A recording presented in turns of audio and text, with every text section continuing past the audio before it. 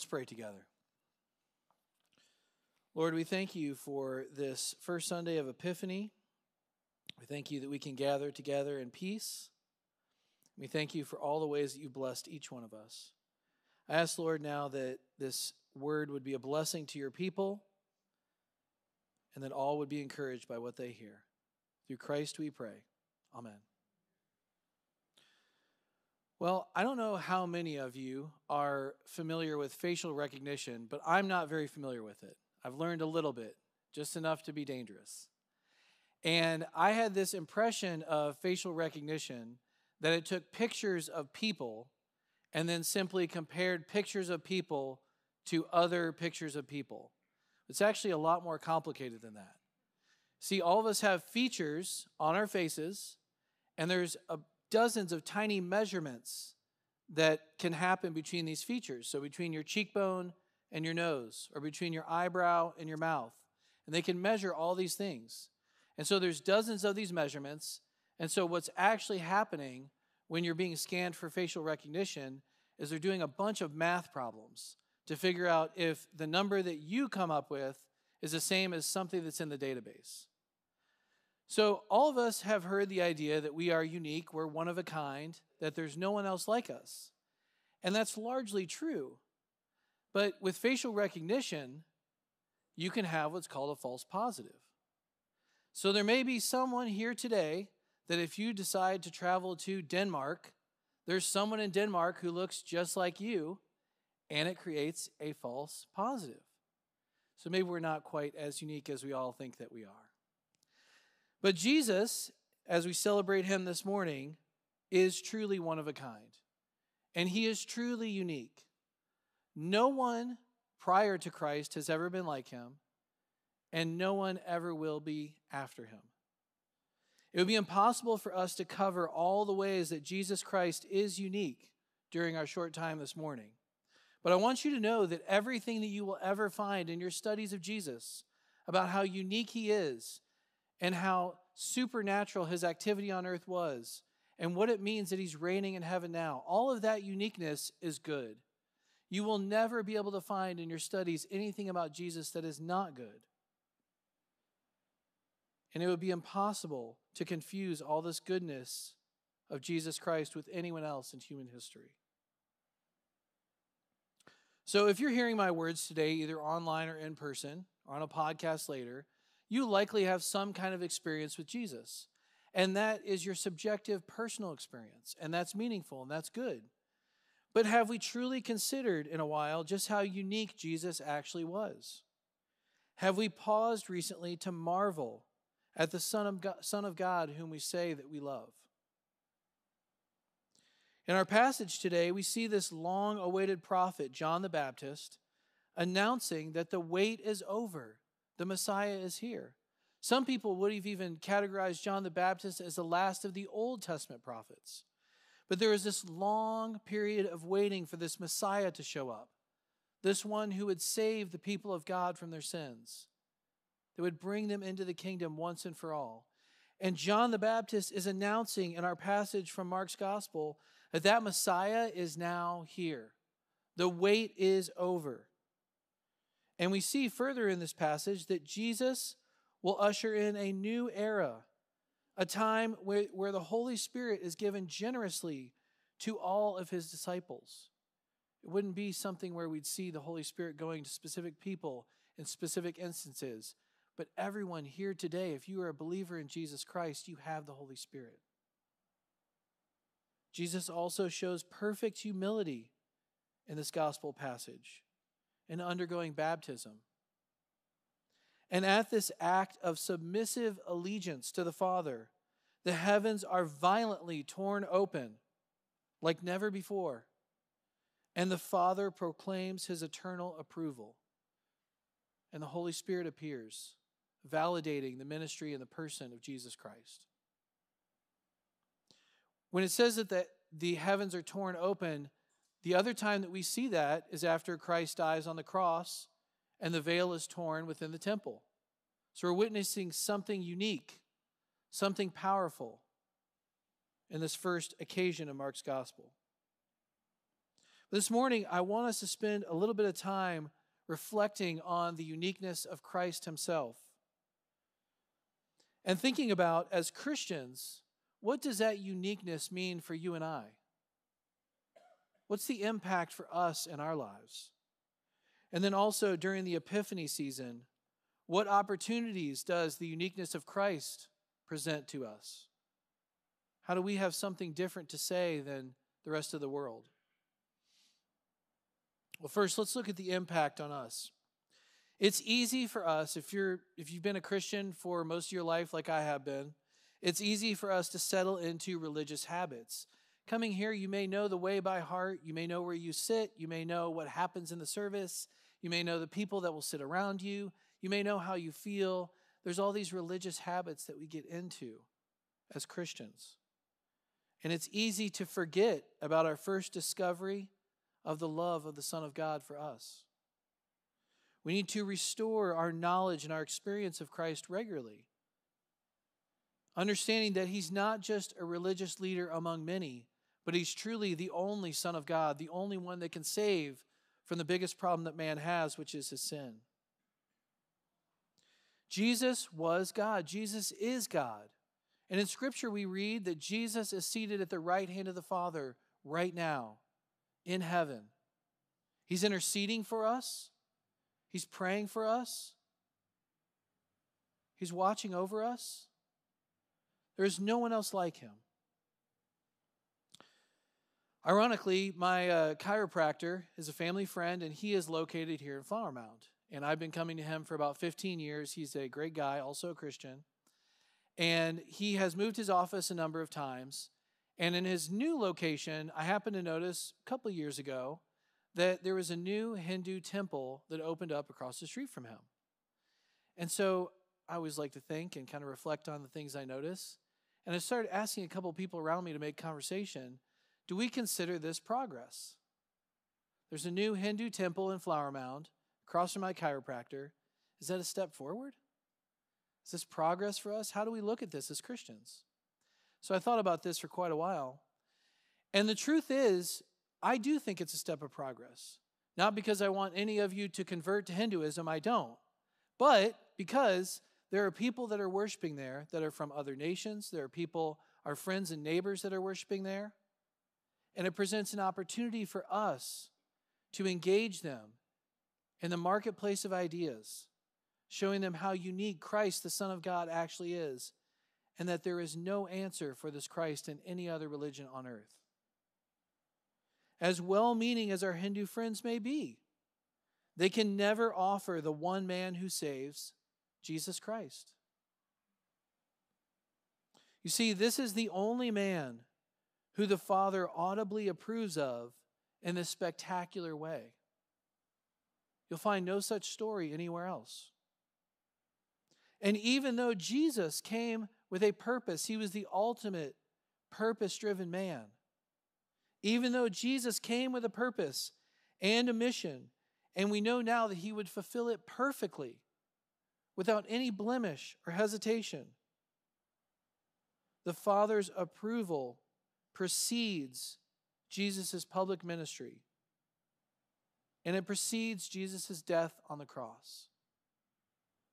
I want you to see this morning that the Father speaks his love and his approval over Jesus, his Son, before he has done any of the things recorded in Mark's gospel, before he has faithfully gone to the cross, and before he is resurrected. Now, what if I told you sitting here today that you could have an approval just like that? That you could have God the Father's approval of you before you live the rest of your life, before you do all the things you can think of that you ought to do that are good, before all the shoulds in your life. The good news is that we can and that we do. It's through our union with Christ himself. So I'm standing here and I'm preaching to you this morning, and you may be listening to what I'm saying, but even more impactful is God's word itself. What do we see when Paul is developing the new covenant community of the people of God? In Romans 6, Paul writes this, 6:5 says this, "For if we have been united with Christ in a death like his, we shall certainly be united with Christ in a resurrection like his." So that's good news. That's hope for eternal life. But in verse 8, we also read this, "Now if we have died with Christ, we believe that we will also live with him." And Paul goes on to say elsewhere that we are joint heirs with Christ. We see that through our faith in Christ, there is some mysterious union that despite all my years of study and ministry, I cannot fully explain. But there is some mysterious union that we know about that you and I have with Christ in faith. And so many of the benefits of Christ himself are now transferred to you and I. We have inherited those blessings. The Father says, "You are my beloved Son. With you I am well pleased. You are my beloved daughter. With you I am well pleased." The Father speaks those words over us who trust in Christ today. I would challenge you to locate, to reflect where you could find in atheism, in Hinduism, in the humanism of the 20th century, in secular ideas or in Islam, any God who offers such a glorious exchange. Dig, research it. You will not find such a thing. You and I win on both sides of this exchange. See, because we're not good enough to earn the Father's irrevocable approval on our own. Even as the people of God are being developed in their journey, in Deuteronomy chapter 9, we read this line. God's about to bring them in to blessing in this good land. And he says, the prophecy says this, "Know therefore that the Lord your God is not giving you this good land to possess because of your righteousness, for you are a stubborn people." Now I can tell you after being a priest for over a decade and just being a Christian for a long time, people have not changed a lot in thousands of years. That's true of them. It's true of you and me too. So we cannot earn God's salvation on our own. But this good news, this gospel exchange means that we can stop trying to earn God's love. We can stop trying to earn God's approval. We can stop trying to make him approve of us. We can stop seeking the attention of other people because we already have it in Christ. We are empty and Christ fills us completely with his love and all the blessings of his sonship. Everything you and I need, all of last year and everything we need for the coming year, has been there in Christ Jesus all along. There is no improving on this unique Savior. He's Jesus, the Son of God. So I'm a big sports fan. I end up watching quite a bit of sports for amusement, enjoyment. I'll watch football later today like a lot of you. And I was watching the Sugar Bowl last week. And I'm sorry for those of you who are Longhorn fans. They did lose to Washington. It's a really good game. But I noticed as I was watching that the two end zones were painted differently, as is the custom. One end says Texas, the other says Washington. And I was reminded that when I was a child, I had no idea why, if it says Texas and Washington, Washington would be scoring on the Texas end. And then why Texas would be scoring on the Washington end. It didn't make sense to me as a child. And so it's really easy.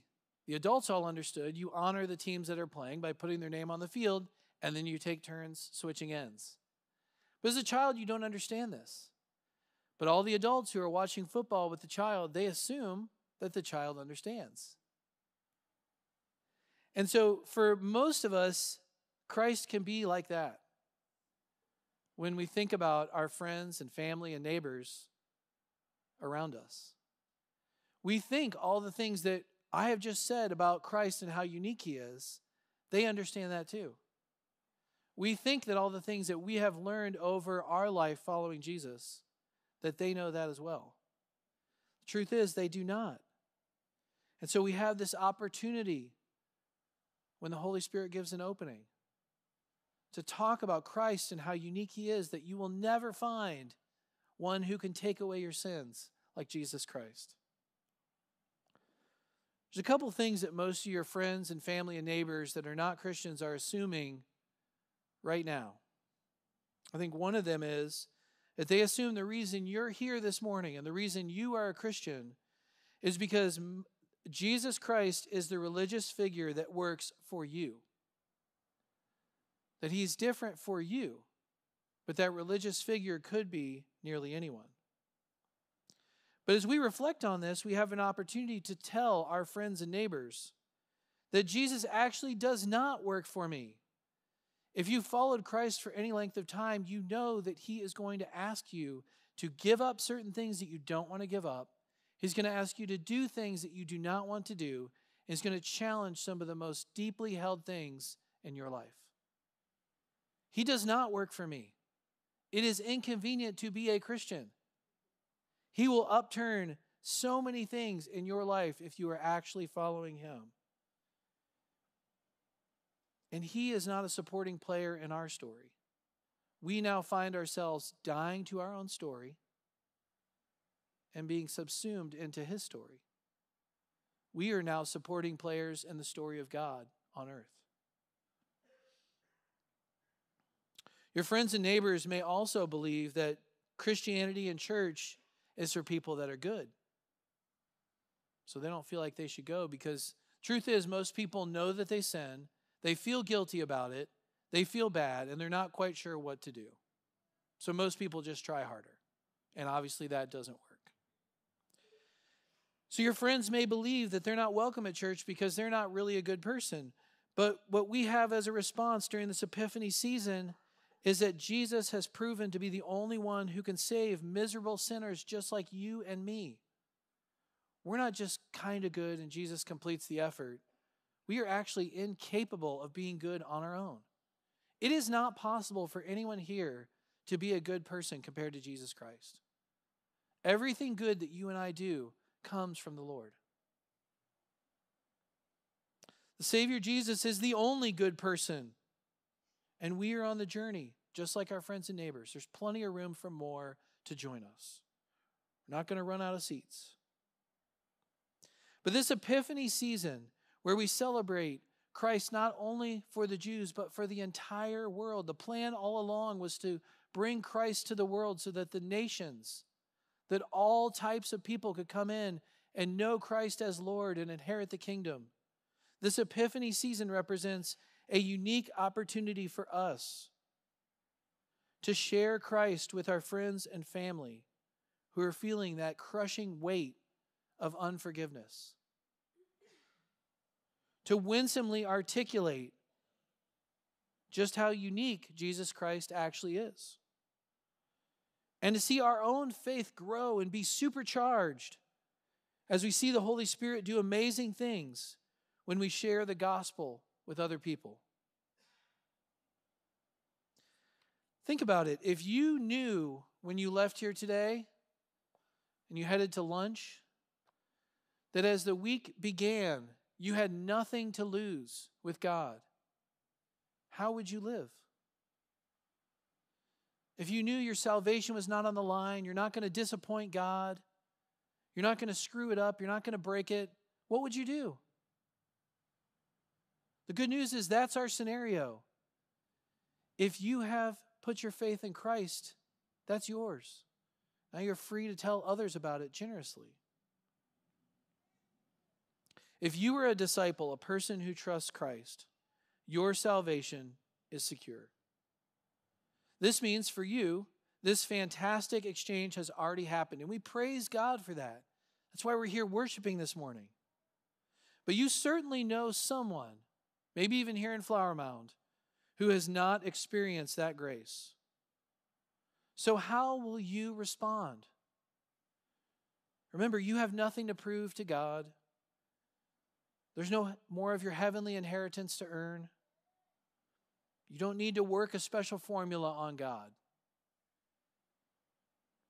You simply need to know that in this new year, I'm inviting you to worship our unique God, to worship him here on Sunday mornings, to worship him on weekdays as you work or you live at home, as you go about your business and you learn from God and his word, and you experience Jesus in unique ways, and the Holy Spirit leads you to certain things.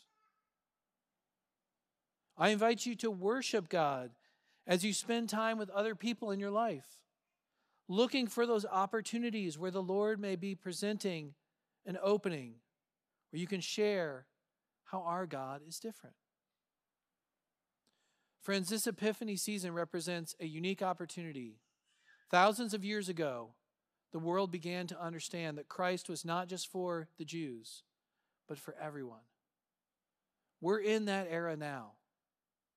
Let us go with confidence, knowing that we are approved of by God, by the blessing and the gift of faith, and share that with all those around us during this Epiphany season. In the name of the Father, Son, and the Holy Spirit. Amen.